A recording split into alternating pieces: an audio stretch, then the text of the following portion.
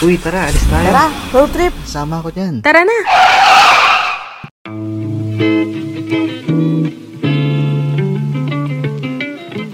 Good evening mga ka-road trip. Welcome sa ating podcast, Road Trip Official Podcast. And I'm with Jim and Glenn tonight. Hello, Jim and Glenn. Hello. What's up? Kasama ko na naman sila. At nasa episode 9 na tayo. Ganun tayo kabilis, guys. So, kamusta naman kayo? Episode 9 na agad. Ang tagal na na. Oo. Ang dami na natin na pag-usapan, no? July na, di ba? Ganda ng pasok ng buwan. Yes. Balita ko, sikat na daw si Des. Uy, ano ka ba? Kayo yun. Famous. Ay, pasalamat kayo. Ang dami na nating followers. Oo, Oy, thank you. 1,000 followers na tayo sa Facebook. Mas marami pa yun sa mas marami pa sa friends ko sa Facebook. Wow! Oo nga. So, kamusta naman yung mga listeners natin, Jim? Saan tayo mostly may mga listeners? All around the world pa din eh. Pero Yo. madami pa din sa Luzon tsaka Visayas. Tapos North America, Europe, tsaka Middle East. Grabe, pang-international pala yung road trip, no? Oo, pang-international to. Pang-international. Oo. Any feedback sa mga last episodes natin? Dami natutuwa eh. Kahit pa. Kumbaga hindi natin in-expect na magiging ganun yung feedback kasi katuwaan lang natin to ng una, di ba? Oo.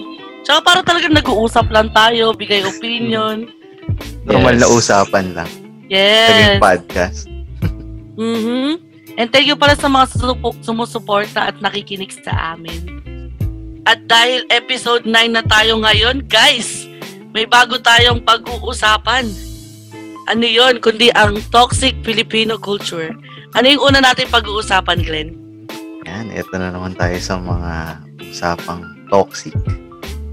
Usapang Filipino culture. Marami na naman tayong mga dito. Mga matututunan. Marami na naman tayong matidiscover. So, yes. Ito yung una nating topic tungkol sa tungkol sa religion. So, part ng toxic Filipino culture kapag hindi parehas ng religion, para bang masama na agad para sa iba. Oo nga eh. Normal na normal yan, no? Lalo na pag-usapang ligawan, negative na agad pag Pag ibang iba yung religion, mo. Oo, tama. May nakita nga akong ganong meme sa Facebook nung nakaraan. Ano sabi sa yun? meme? Sabi sa meme, yung siya parang mayroon siyang picture ng dalawang side yon sa lalaki sa babae, tapos yung sa likod magkaibang simbahan nila. Tapos may caption na hindi daw sila pwede. Hindi tayo pwede. Yun yung pinanggalingan nun.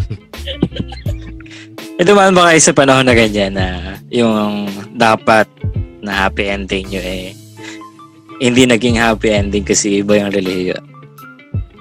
Hindi naman yung masyado. pinagdaanan ba kayo ganyan? Wala pa naman. Hindi masyado. Wala pa. Ikaw, Des. Meron meron. Nung mga bata-bata pa, parang tanda ko na, Nung bata-bata pa, para kasing isa sa mga mo yan na, dapat parehas tayo ng religion, ganyan. Pag hindi, parang negative agad, diba? Pero since ngayon nag-mature na tayo, depende pa rin sa magiging partner natin. Hindi kasi parang, katulad dati, parang sobrang choosy ko sa relihiyon. Pero since nung nag-mature tayo, syempre, yung tao naman din talaga yung pipiliin natin. Tsaka kung talagang mabait ka, wala naman sa relihiyon yan. Minsan nga, may relihiyon ka pa, pero iba yung mo, diba? Turing mo doon sa taong partner mo, ganun. Big deal ba sa inyo yung relihiyon pagdating sa relationship? Sa inyong dalawa, personally? Sa akin, hindi. Willing naman ako mag-adjust. Oo. Saka, para sa akin naman, hindi siya parang basihan yung religion. Ikaw ba, Jim? Ako kasi hindi rin sa akin big deal talaga. Kasi parang, yung tao yung tao naman din yung pakikisamahan mo, diba? Kumbaga, meron dyan na meron akong kilala na mga relihiyoso pero nasa loob-loob naman parang kasasamang tao pala. Yung palaging simba ng simba pero mas makasalanan na akin. Oo. Doon na ako sa hindi pala simba or iba yung relihiyon kaysa naman hipokrito yung mga pangasawa mo, diba? Hindi sa akin big deal personally yung relihiyon. Big deal sa'yo? Hindi siya sa akin hindi big big deal talaga. Oo. Okay. Sa kahit halimbawa, pagdating sa culture ng mga Pilipino, pagdating sa religion, like ilabas natin ng konti sa love life. Parang yung hindi nawawala yung, halimbawa, nandito ka sa isang religion. Parang meron kang opinion tungkol dun sa kabilang religion na hindi sila agad okay para sa'yo kasi magkaiba kayo ng paniniwala. Na-judge mo na agad yung tao, Yun, no? Sa religion pa lang. Na-judge na agad. Judger ka. Sa ibang tao, hindi ko naman nila lahat may mga pagkakataon na syempre nawawala na yung respect. Diba? Hindi naman yung mahalaga dyan. Totoo. Most of the time, gano'n, no? Lalo na pag rival, rival religion yung Talagang salungat, no? Wala silang respeto sa isa't isa. Paano mapapansin mo, nag-aaway sila sa daan. Sa social media nga, uso rin ngayon ng awayan sa ganyan. Diba? Oo, may group pa nga yung iba Hindi na lang ako magbabanggit ng mga leader, pero ang titindi. Ako din, hindi na ako magbabanggit mismo ng pati mga pangalan ng religion. Ang daming religion sa Pilipinas na nagtatalo ngayon. Yes. Nagmumurahan sila lagi, promise. Parang mga mas matindi pa yata sa akin magmura yung iba dun Hindi na maganda tignan. Advice lang din sa mga yung paniniwala, mga loyal sa relihiyon nila.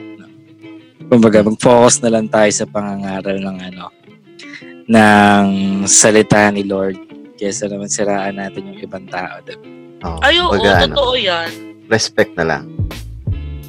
Oo. Tsaka spread love. Ika nga ni Lord. Sa mga toxic na culture, kapag matanda, sila daw yung palaging tama. Ano bang masasabi niyo tungkol dito? Kasi, sa Pilipinas, yung culture natin, parang yung mga matanda lagi may say, di ba? Parang iba yung tingin natin sa mga elder lalo sa elder ng pamilya or ng clan. Parang iba yung kaya lagi sila may say. Pero hindi porket matanda ka, lagi ka nang tama. Minsan, sila pa yung baloktot yung naniniwala. Yung material, di ba? Hindi pa laging sila yung susundin, di ba? Kasi sila yung tama. Pero kasi sa culture natin, pag yung mas matanda, para kasing sila yung kumbaga, leader, head ng family, gano'n. So, kaya siguro ito yung nangyari sa culture natin. Oo nga, tama. Ang weird lang minsan, no? Parang nasa sarili na din nila yun na gusto nila sila yung masusunod no? Porque may edad. Oo. Kahit mali na yung Sa akin kasi parang respect begets respect Kahit ako matanda ka, sure, nandun yung respeto ko sa'yo, pero kailangan respeto mo din ako or yung iba para, diba, para respeto din kita. Hindi porket matanda ka. Oo. Doon ako sa, kung respeto ka, respeto kita, diba? Kung umaasta kang tao, pero kung umaasta kang hayop sa akin, hindi mo makukuha yung respeto. Yan. Pero kasi sa culture talaga natin yung mga Pinoy, iba talaga yung paggalang natin sa mga matatanda. Siyempre, iba talaga yung family. Mostly mostly sa Asian countries yung close masyado yung ties ng family. Yung mga elder talaga may say sa mga Asian countries talaga. Hindi ka tulad sa West. Hindi na masyado. Iniiwan nga lang, di ba, sa mga nursing home. Oo, automatic. Diba? Pag masyonda ka na, Wala ka nang say. Nawawala na yung say mo. oo. Wala na talaga. Parang wala ka ng silbi, no? Sa West. Parang ano na lang nila yung kayamanan mo, ganun. Para sa akin, ang mahalaga naman dyan parang yung parehong respect. So, respect dun sa mas matanda, respect dun sa mas bata. Kung sino yung nasa tama. Kasi kung alin yung nagme-make sense, di ba? Kung alin yung reasonable, dun tayo. Okay, mag-move on na tayo sa mga matatandang yan. Ito, maganda tong Okay. Sa mga tender na yan. parang may tinugot no? Pero ito maganda tong pag-usapan. Meron ba kayong mga tattoo? Kayong dalawa? Ako kasi wala. Ako wala. Ako wala, pero willing. Meron ka, Jim? Hindi, Ako wala. din, Pero gusto ko din. willing ako pag may chance. Yeah. Parang gusto ko siya. Kasi ito talaga madalas to sa mga Pinoy. Yung kapag may tattoo ka, parang masamang tao ka na. Iwasan ka. Lumaki ako sa ganyan. Iwasan ka palagi. Oo. Wag yan, may tattoo yan. Tingnan mo, Daming tattoo, Parang sa kanila, Ganun. parang galing kang loob, galing kang kulungan. Kapag may tattoo ka, parang ganun yung tingin nila sa'yo. Masamang yung tao. mga unang panahon, parang ng mga paunang panahon, pag may tattoo ka, parang galing kang kung munti. Oo. May history ba yung mga tatong ganun? Feeling ko may history sila, no? Sa kulungan. Sa ano kasi? O sa history ng Pilipinas. Sa gang kasi. Oo. Alam ko nga yun yung parang pinaka-marker nila, yung mga tattoo nila. Kasi parang meron silang mga grupo. Kung anong grupo ka kasali, ganito yung tattoo mo, diba? Pero iba naman yung tattoo, diba? Parang artistic. Hindi naman dahil masama. Form of art na siya ngayon. Oo, ngayon, over the years, parang nagiging talaga siya. Naging form of art na talaga. Oo. Hindi ko alam ngayon, pero medyo tanggap na siya. Pagdating ba sa mga trabaho, meron pa rin ba yung mga hindi tinatanggap kapag merong tattoo? Wala. Sa Pilipinas, parang wala na eh. Wala naman. Wala na. Wala akong matandaan na gano'n. Feeling ko sa airline, medyo pa din siya. Oo, sa airlines. Lalo pag obvious, no? Oo. Kitang-kita. Kailangan hindi kita. Alam mo, parang sa t-shirt, dapat hindi kita ng after t-shirt. Parang ganun. Oo, tama. Sa Japan, di ba ganun? Parang pag may tattoo ka, mahirap ka matanggap sa trabaho. Kasi isipin, ganun pa din sila hanggang ngayon. miyembro ka ng gang. Wow. Yakuza. Mafia. Yakuza. Ganun pa din hanggang ngayon. Tsaka feeling ko masakit din yung tattoo no? I mean, gusto ko siya, pero parang feeling ko sakit niya kasi. So, hanggang henna lang siguro ako. Hindi. Mas masakit pa din daw yung iniwan. Oy! Umuhugot ka dyan Hugot! Parang ikaw yung single Oy, pero ito share ko lang. Share ko lang yung pastor namin sa Hillsong. Madami siyang tattoo. Ba yung si Carl, ba yan? Si Carl Lenz, tsaka yung isa pa, si Tsaka? Benjamin Houston. Kailan niya nakuha yan? After niya mag-pastor o Kasi bago? Bata pa lang siya, anak na siya ng pastor Oo. So, ayun, puro Napansin ko silang tattoo. Si Benjamin Houston ba yung anak ng founder ng Hillsong? Oo. Oo. Napansin ko lahat ng singer nila tsaka musician may mga tattoo sa braso eh. Imagine mo yung pastor ko mismo nagtatattoo. Diba? Talaga. So, parang nakakaiba ng perspective din yung ganun. Parang hindi lahat ng may tattoo masamang tao talaga. Diba? Makita mo din sila sa church. Oo, tsaka may mga barkada ako hanggang ngayon na madami silang tats. Pero mabubuting tao naman. Mababay, maaasahan mo. Hindi sila yung tipong gumagawa ng gulo. Siguro dapat mabago din yung perspective ng mga tao pagdating doon. Hindi porket ganito, masamang tao. magulong tao. Kumbaga, ang tattoo ngayon, art na yan. Yan na yung way ng pag-express nila. Yon, perfect. Oo, tama. Tama ka dyan. Patattoo kaya tayo. Gusto ko na lang magpatattoo. Maliit lang para di masyadong masakit. Para hindi mahal. Oo. Mahal din kasi malaki, di ba? Pero guys, ingat din kayo pag nagpapatattoo ha. Kasi dyan nagkakahawaan ng di ba? Tama ba ako? Nagkakahawaan ng sakit dyan. Baka pag may malpractice. Oo, yun. Tsaka yung sanitation, no? Ng mga gamit. Yes. Ingat. Doon kayo sa mapagkakatiwalaan. Mag-research muna kayo. Doon sa mga magagaling na artist. Yes. Yung number 4, parang gusto ko si Des yung Hoy! Grabe ka. O sige na nga. Wala naman ako sinasabi. Gusto ko lang ikaw Okay, ako na. Toxic Pinoy culture. Tumaba ka versus pumayat ka. Sanay na ako dito. Ito ba yung yung pag nakita ka, uy, tumaba ka. Parang gano'n. Tapos, pag naman, uy, pumayat ka. Parang hindi ka ba kumakain? Parang wala lang paglagyan, Walang paglagyan. Oo. Ito yung nakakatawa ha. Alam mo yung tumaba ka sa sarili mo, pero yung kaibigan mo, uy, pumayat ka. Talaga, girl. Wag ako. Wag ako, please. Ang daming ganyan. Lalo na yung pag nagre-reunion, no? Uy, tumaba ka. Parang normal na sa ating mga Pinoy. Pagko-comment ng ganito. Yung hindi pag-mind ng sariling business, no? Oo. Papansinin pa yung papansinin pa yung mga ganong bagay. Wala silang no, kung ma-offend ka or hindi, no?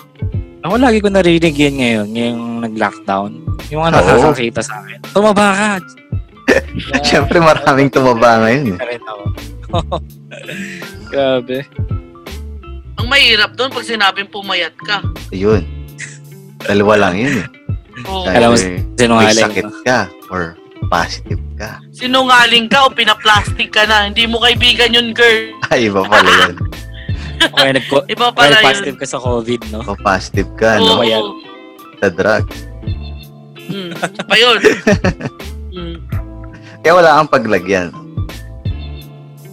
Paano ba magandang yan? Banggitin niya ng hindi nakaka-open. Siguro huwag mo na lang. Parang ganon. Huwag mo na lang pansinin. Kaya blooming. Blooming ka, no? Oo. Parang lumulusog Ay, hindi rin. Hindi rin, no? Hindi ko usually nagsasabi sa atin ito, yung mga tito-tita natin, lolo't lola, mga kapamilya din natin, no? Yung mga thunders pa din, no? Oo, yung mga wala pa rin pake sa nararamdaman mo. Wait mo ba ka? Okay. Parang mas maigi na wala na ng pakialaman, no? Oo. Minsan kasi yung mga gantong comment, wala na lang sila masabi kaya nas babanggit no? Hindi ka kinakamusta Ang una na lang sinabi mo, tumaba ka. Ayaw mag-compliment na lang. Oo.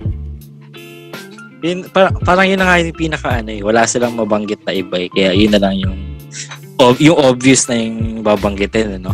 Yes. Eto, parang makaka-relate dito si Jim, Parang ikaw naglagay nito dito, Oo nga, parang siningin. Ano ba to, Jim? Ipaliwanag mo nga to. Parang dinagdag mo lang to dito, Wala. Andun to sa galing kay Des. Tinagalag ko. Ano ba to? Tinagalag ba to? Parang may English siya. Kasi merong may quotation mark Oo nga Ito palagi natin yung mga insensitive na kamag-anak natin. Lagi nilang matagal na kayong kasal pero hindi pa kayo nagkakaanak. Ang linyahan lagi tagal nyo ng kasal bakit hindi pa kayo nagkakaanak? Pero hindi nila alam yung frustration tsaka depression na nararamdaman ng taong yun. Pero ganun pa yung ganun pa yung sinasabi niya. Minsan nga kahit hindi mo ka mag-anak sa mga magtotropa, gano'n. So, kahit sa mga hindi mo masyadong close, gano'n. Yung mga insensitive na tao talaga na hindi na masyado nag-iisip, no? Ang Dami toxic. pang Hindi, napaka-toxic pag ganun yung tao. Well, kami. 1 taon pa lang naman kami kasal. Kaya, madami pang plano. Oo. Saka na yung muna mag-anak. Isa pa, di ba? Hindi naman porke kinasal kayo ganun. Parang dapat nang i-expect ng ibang tao yun sa inyo. Siyempre, di naman ganun talaga agad. Yung iba, may plano pa. Yung iba, like, marami pang gustong gawin after ilang years pa nila gusto plano mag-anak.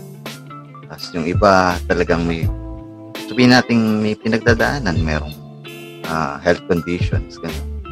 Oo. Tama. Guys.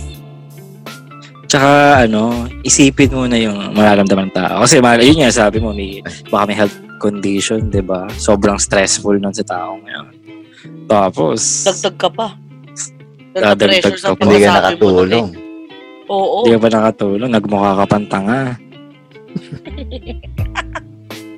Ito kay Jim, yung hindi pa kayo kasal pero parang hinahanapan ka na agad ng anak.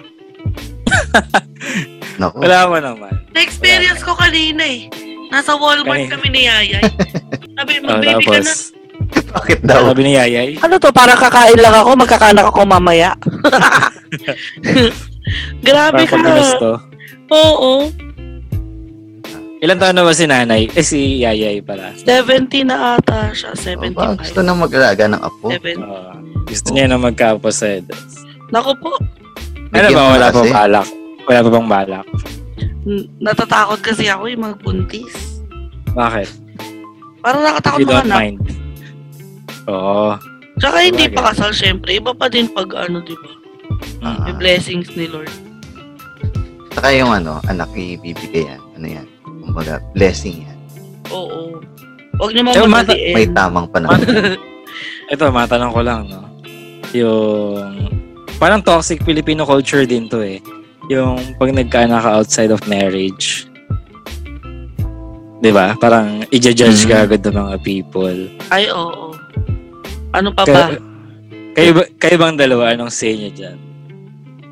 Sa akin kasi, kung magkaanak kami ni Miko pag hindi pa kami kasal, okay lang sa akin. Caring. Oo. Wala akong pakialam sa sasabihin. Kadalasan naman kasi nagko-comment yan yung mga yung more on. Siyempre, elders pa din. Yung maraming alam sa religion. Diba? Usually, yung mga ganun niya, no? Yung mga religyoso. Kaya ako hindi naman ako ganun ka-religyoso. Kaya wala siguro comment. Pero ito hindi naman sa ko. Pero guys, mag-aanak din kayo. Yung kayo nang buhayin yung baby. Paghanda na kayo. Kung naman sobrang bata din. Diba? I mean, kung siguro, si Jim nga, Jim, you're working. Diba? And syempre. Pero like, kung sobrang kung sobrang bata mo naman and nag-aaral ka pa, please, aral muna.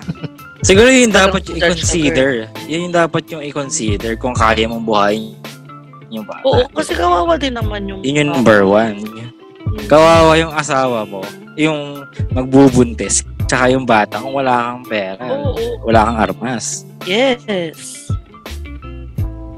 Talagang ma-judge sila nun, di ba? Kahit ako, i-judge ko kayo, hayop ka. Di ba? Diba? Kasi, wala kayong buhay. hindi ka makakarinig kung may trabaho ka, di ba? Kung alam nilang kaya mag-provide, ganun. Well, lahat naman judger. Charot judger. Talagang, ba't ganun? Topic natin, Ito napapasingit to. Laging sumasama to. Laging sumasama, no? Laging meron ito. Ito. Kaya tamaan na kayo dyan kung sino man kayo. Mga mahilig dito. Ito isa talaga. Yung sa ating mga Pinoy. Kasi minsan mahilig din tayo mahilig tayong maghanda, handaan, party, ganun. Pero madalas, hindi naman, hindi ko na sabihin madalas. May mga times na mangungutang pa para makapaghanda ng madami. Tama. Lalo na pag sobrang gusto nyong i-celebrate, like graduate yung anak mo. Kasal. Kasal, birthday, debut. Yes, lalo pag 7th birthday tsaka yung debut, no? 7th birthday. Oo, ipag-uutang talaga ng mga ano.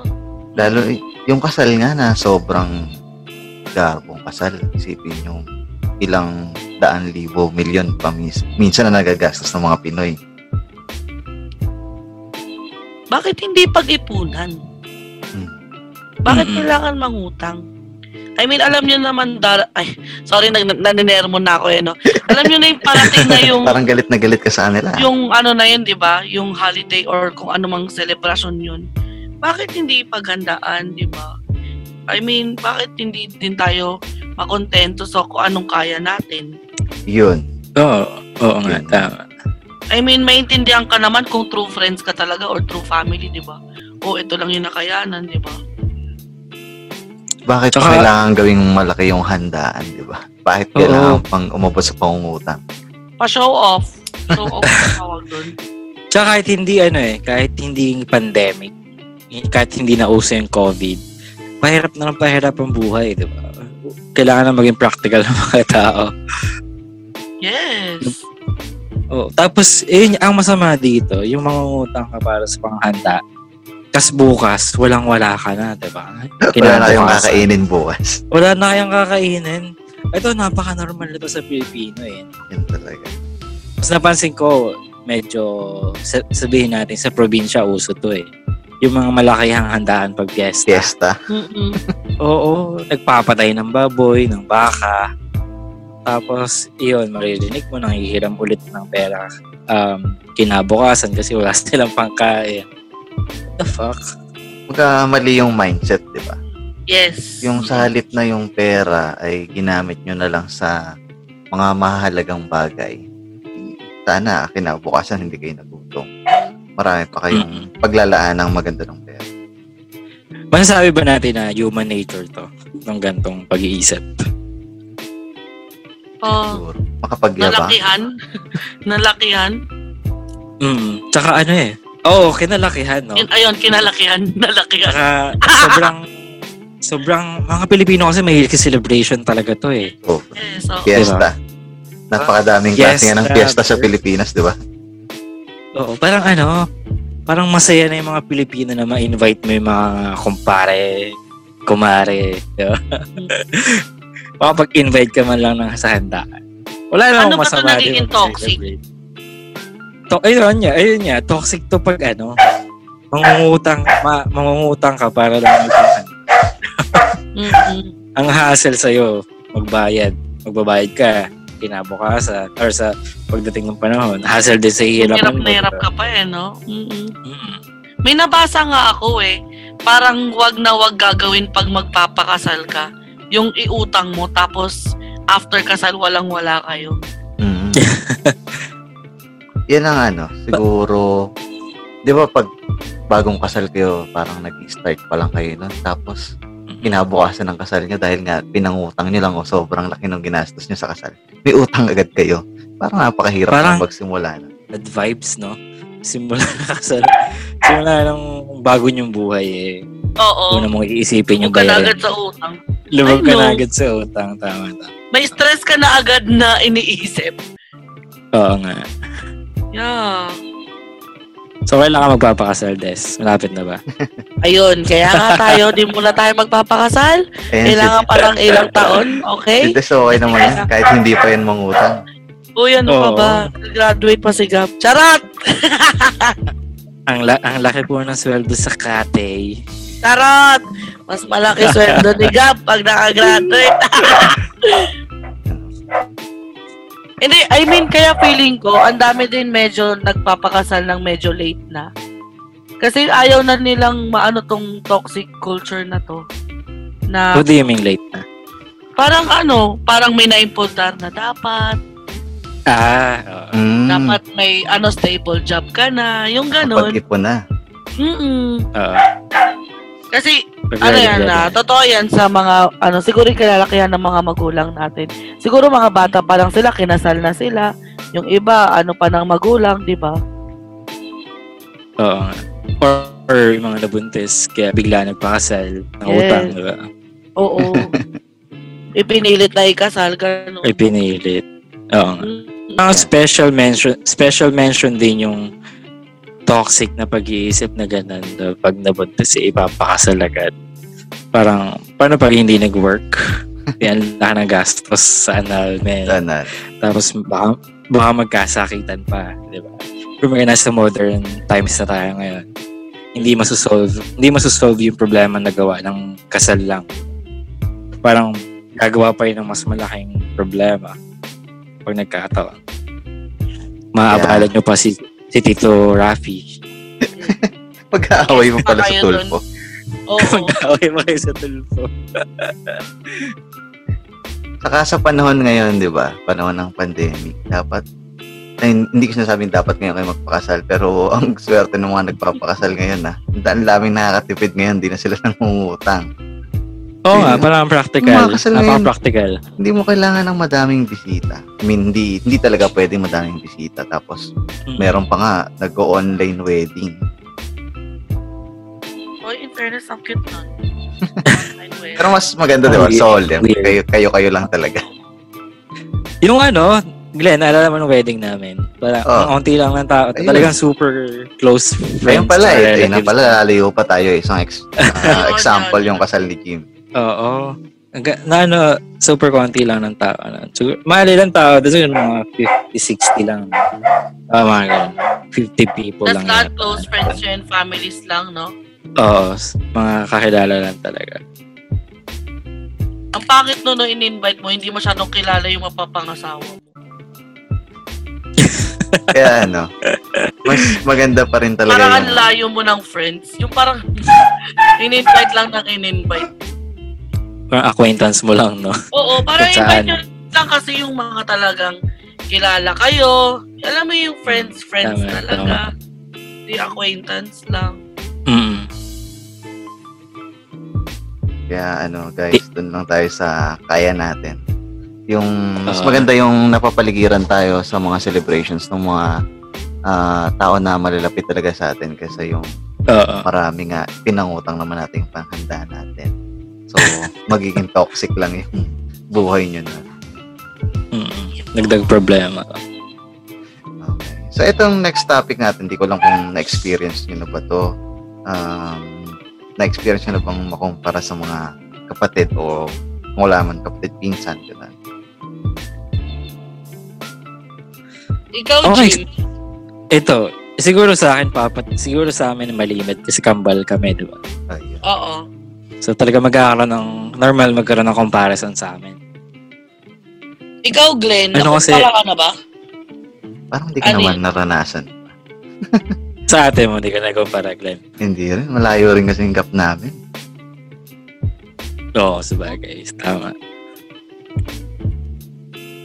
Malimit lang din kasi nagkukumpara yung mga insensitive na tao. Yeah. Hindi nila alam minsan nakakasakit na yung comments nila. Ganun. Ako hindi nila naisip na magkakaiba yung tao. kahit makambal yan. Kahit magkamukhang kambal yan. May pagkakaiba pa rin. Oo. Ito. Toxic talaga to. Hindi ka ikukumpara sa kapatid or pinsan. Ikukumpara ka sa mga kabatch mo. Alam ko sa ibang ex. Okay na sa trabaho. Yung mga ganon. So mga kabatch? Yung okay yung mga pamumuhay. Okay yung trabaho. Yung ganon, na-try nyo ba yun? Yung sabihin, uy, ganito, ang layo na nang narating. Ano nang nangyari sa'yo? Oo. Ayoko talaga yun. Naiinis ako pag ganun. Kumbaga, may kanya-kanya tayong, ways. Timing. Kanya-kanyang pace, di ba? Oo. Kanya-kanyang timing. Hindi talaga tayo lahat sabay-sabay makakarating dun sa mga pupuntahan natin. Sobrang nakakainis. Ilang taon niya ba si Colonel Sanders na nagsimula yung KFC? Uy. Senior citizen na ba siya nun? Parang gano'n no? Matanda na siya nun nung inopen niya yung KFC. Kaya ba maganda yung picture niya? Oo, kaya matanda yung logo niya. Oo, parang yun. May natutunan tayong bago. Ngayon ko lang. Yung taga ni Chip? Tapos kung i-compare mo siya kay di ba? Like, alam mo kay Mark Zuckerberg, yung sa Facebook. So, bata pa lang siya na rating niya na agad yung ganong success. So, minsan diba talaga panapala. Di ba hindi undergraduate yun? Hindi siya nakagraduate o expelled siya ganun? Hindi siya nakagraduate. Nabasa ko yan. Parang hindi siya nakagraduate. Nakaka-inspire yung ganun. Pero ito, siya? Nag-start, makabalik lang natin sa KFC. Nag-start pala yung KFC. 62 years old siya. So, senior citizen na talaga. Yeah. So, guys, kung compare kayo sa iba tungkol sa mga success niyo sa buhay, it's never too late. Yes. May tamang panahon para dyan. Malay nyo. Pag 62 na rin kayo.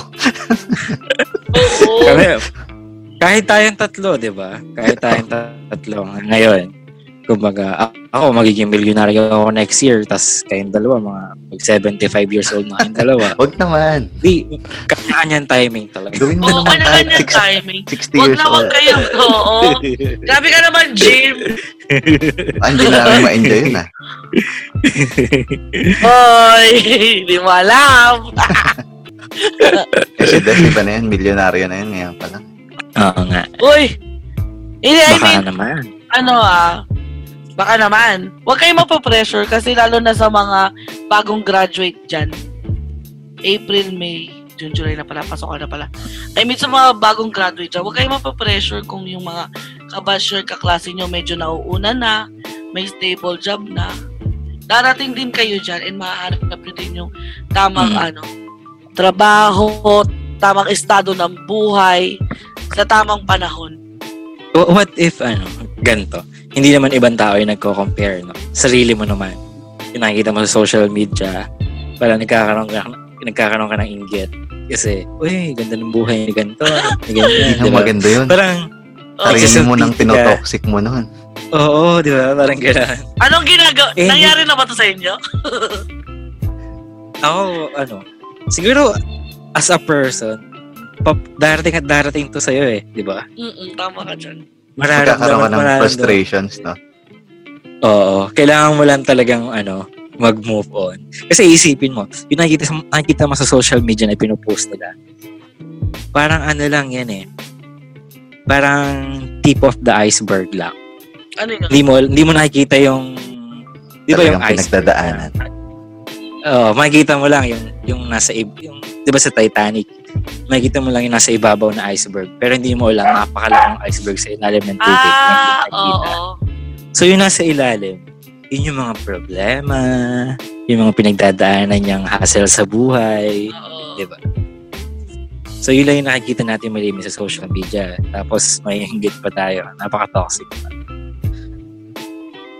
Oo, kaya minsan wala din akong Facebook kasi ayaw ko makita yung mga Oo nga. Tama. Mas okay pag wala talaga ang Facebook. Parang intindihin ko yung sarili ko. I mean, oo, iba nakaka-inspire nga, di ba? Pero minsan talaga, ikaw din sa sarili mo, nape-pressure ka, sila ganito na, ako wala ganito. Dapat mag-focus ka sa sarili mong goal. Huwag mong tignan yung sa iba. Or kung tignan mo man yung mga narating na iba, gawin mong inspiration yun. Oo, di ba? Pag masaya ka. Pag masaya ka para sa kanila. Yes. Huwag yung kakainggitan mo at sisiraan. Oo. Kung malungkot ka man dahil sa nakikita mo sa kanila, mag-pray ka na lang. Kaya nyo rin yan. Kaya mo rin yan. Okay. Ito, yung number 8. Siguro naranasan nyo na to. Siyempre, mga proud yung mga magulang nyo sa inyo. Naranasan nyo na ba na na ipagyabang yung mga narating nyo sa buhay? I mean, yung mga magulang nyo. Naranasan na ba na ipagyabang yung mga narating nyo sa buhay? Hindi, siguro hindi mawawala to sa magulang Pag nagkakwentuhan sila no? Pag nagkakwentuhan, parang gano'n. Parang normal as a parent. Siyempre. Lalo na pag reunion. Proud ka sa kwento nila sa mga amigas at amigos nila, di ba? Oo. Tama. Pero kaya siguro siya naging toxic kasi halimbawa, ikukwento niya na uy, nakatapos na yung anak ko tapos ganito, ganyan. Kaso, siguro yung pinagkukwentuhan niya, gusto niya makatapos yung anak niya kaso wala silang pera. Diba? Parang na-depress pa nalungkot pa yung isang magulang. Hindi mo alam, nalungkot pa pala. Isang magulang na naging insensitive ka dahil sa ginawa mo, diba? Saka magiging toxic to. Siyempre, pag yung isang magulang nagyabang sa narating nito, anak, yung kabila hindi rin magpapatalo yun. Minsan nga, dinadagdagan na lang, di ba? Oo. Para hindi na magpatalo. Sumobra na yung yabang para di matalo. Hindi, kahit di na totoo. Oo, totoo pa ba yan? I mean, wala namang masama sa maging proud sa achievements ng anak mo. Siguro, be sensitive lang sa kausap mo. Oo. Hindi lahat magiging masaya sa maririnig nila sa'yo. Yung makatotohanan ng yabang naman, ha? Ayun pa isa. Kumbaga, mas maganda kung sasabihin na lang natin to, parang, ano ba? Hindi, yung parang, yung pinaparating natin hindi natin talagang ipinagyayabang. Kumbaga, na-appreciate lang natin kung ano yung mga achievements. Naalala ko lang, no? Meron ako nakasabay sa bus dati. Yung nagkataon lang, ay hindi, kasabay ko pala talaga yung anak. Yung naging tropa ko to eh. Tapos, yung tatay niya is nagda-drive ng bus. So, sabay kami sumakay ng bus. Tapos, yun, sumakay kami din sa papa niya. Tapos, sabi nung papa niya, medyo malayo na kami. Malayo na yung lalakbay ng bus. Sabi ng tatay niya, ano bang plano mo? Yan si Ako sabi, yan si Kuya si Jim. Yan si Jim, makakatapos na yan, ilang taon na lang. Magkakaroon na yung magandang buhay. Ikaw, mangyayari sa'yo, tatampay ka lang. Dinaon pa pala. Dinaon niya, medyo nalungkot ako doon. Parang dinaon niya yung anak niya. Parang nakangiti yung anak niya. Pero alam mo, deep inside na nahiya siya sa akin. Naging awkward pa tuloy para sa'yo, di ba? Naging awkward para sa akin. Tapos alam ko nasaktan yung tropa. Ito parang kakaiba naman niya. Parang medyo dinaon naman niya yung anak niya sa harap ng ibang tao. Insensitive pa rin. Siguro, magandang intention. Magandang intention para ma-inspire yung anak niya siguro. Kaya lang, may damage na nangyari, diba? Hindi maganda yung pagka-execute niya. Oo, hindi masyado maganda. Ingat-ingat lang. Saka sa bus, din. madaming tao. Ganun. Parang kasi, oh yeah, oo. Kahit sabihin natin nasa likod niya lang kami, may makakarinig at makakarinig pa rin. Oo, parang mas lalo pang nakaka-down yun. Nakwento ko lang. Feeling ko hindi naman niya maririnig itong podcast natin. Sino ba yan? Baka masakta naman siya. Baka nakikinig siya. Okay, huwag move on na nga tayo. Next na topic natin tungkol sa mga hiwalay. Kapag hiwalay, parang masasamang tao na agad sila. Pag hiwalay mga magulang, no? Parang ang tingin agad ng kapwa magulang negats agad. Parang ang gulo naman ng mga pamilyang to. Parang gano'n. Siguro minsan pagbabawalan pa yung anak nila sumama sa sa anak ng mga gano'n. Kasi dito sa atin sa Pinas, di ba? Masyadong sacred yung marriage. So, kapag naghiwalay, parang sinalungat mo na yung like kung kasal kayo sa simbahan, sinalungat mo na yung utos ng simbahan. So parang sa mga religious na tao pa din, no? Oo, doon pa rin bumabagsak. No? Usually. Doon pa din tumabagsak yung mga toxic na pag-uugali minsan. Apektado dyan yung bata din no? Parang sabihin, rebelde to kasi naghiwalay yung magulang nito. Most of the time, yung stereotype, pag hiwalay magulang, rebelde agad yung anak no? Oo. Yun agad yung tingin Pero, isipin kasi natin, no? Maging open-minded lang tayo na. Paano kung hindi sila naghiwalay? pwedeng sasaktan physically or verbally yung bata. Or silang mag-asawa na lang. Magsasakitan sila, diba? O hindi sila naghiwalay. So, para sa akin talaga, pagiging open-minded pa din yung magiging solution. Oo. Kayo pang dalawa, pabor ba kayo sa annulment, divorce? Gano'n. Hindi ko Topic masabi. din to, Siyempre, mapasok yan dito kasi tungkol to sa paghihiwalay. Sa akin, hindi ko naman sinasabi maghihiwalay kami ng asawa. Hindi naman tungkol sa'yo. General lang. General perception. Sa akin, okay lang sa akin yung annulment. Kasi mahirap ipilit yung hindi na okay eh. Kung hindi na kayo okay mag-asawa talaga. Mas lalong lalalab yung problema nyo kung ipipilit pa. Tama ka dyan. Baka magkasakit. Yun nga, laging sinasabi, baka magkasakitan lang. Kawawa yung magiging anak nyo lalo. Diba? Yan kasi yung culture sa atin, diba eh. Sa mga Pinoy, ang sabihin lagi, para sa mga anak, para sa mga bata. Ganun. Oo, tama. Hindi nila alam, mas nakakasama yun. Minsan. Tsaka, huwag nyo itipin lagi yung iniisip ng ibang tao. Tama. Diba? Yun yung sikreto na ikakasaya ng buhay mo eh. No? Huwag mo isipin yung iisipin ng iba. Diba? Kaya pabor din ako dyan sa divorce annulment na yan. Pabor ako dyan. So, pag sobrang toxic na, diba? Ba't ka tutusa? Move on. Kung may diba? tao naman na may magmamahal sa'yo, i-appreciate ka. Diba? Wag lang yung sobrang lagi ka nagde-divorce. Iba na yun. Palipat-lipat yan. May problema ka na. Kasi ako, may kilala ako, may problema na talaga siya.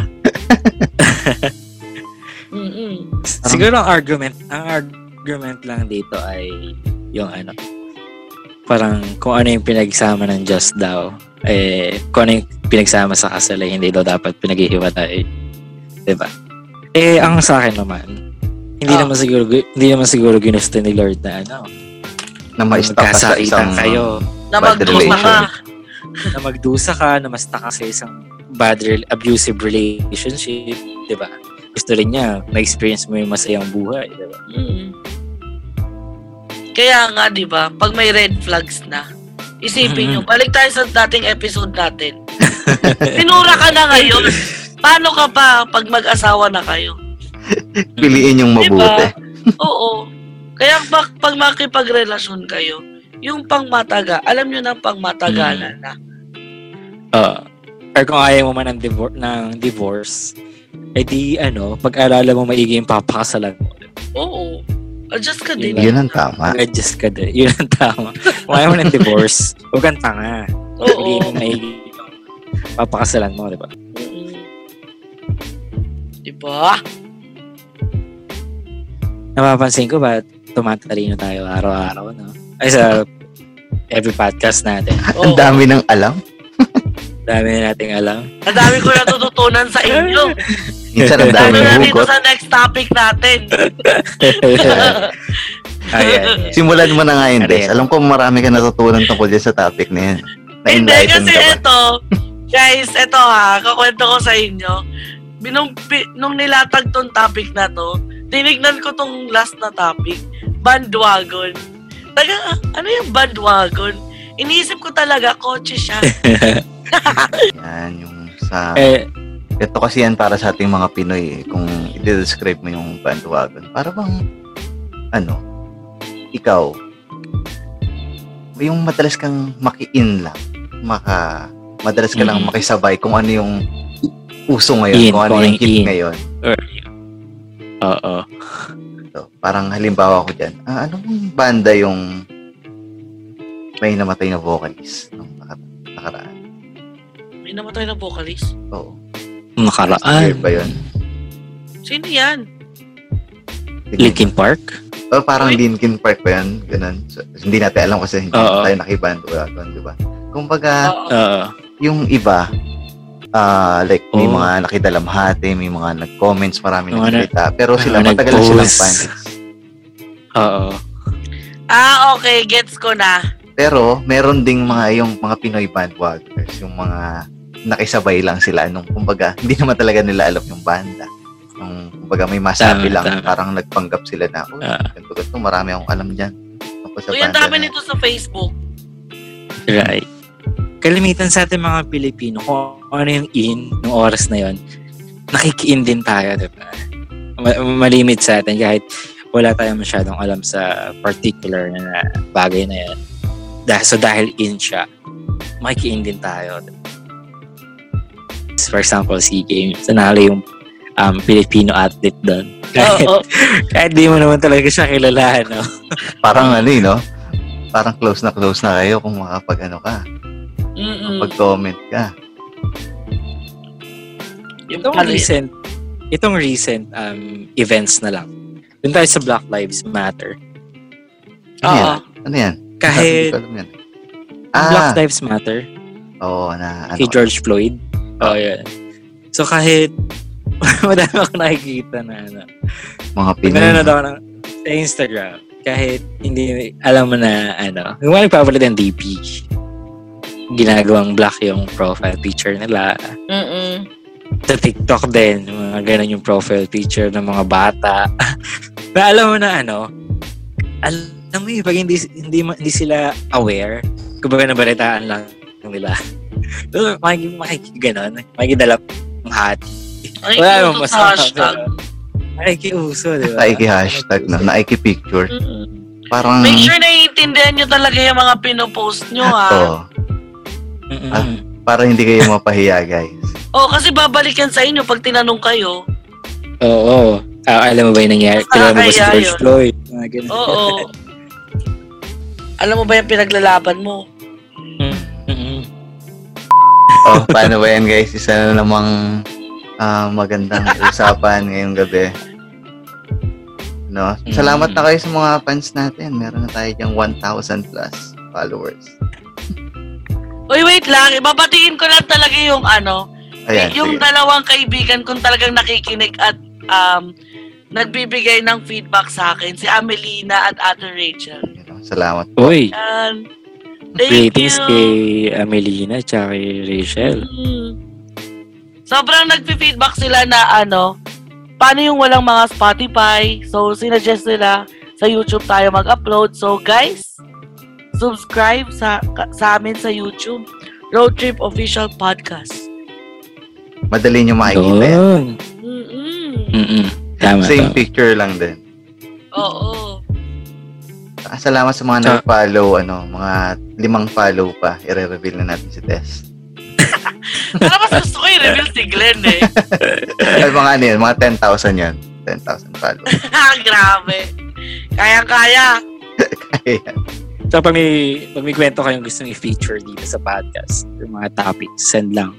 Email, roadtripofficialpodcast@gmail.com. At meron din kaming Facebook page, Road Trip Official Podcast. So, kita-kits tayo sa next episode. So, paalam na tayo, Jim and Glenn. Yun. Thank you. Okay, next episode tayo ulit. Paalam, guys! Bye, guys. Bye-bye.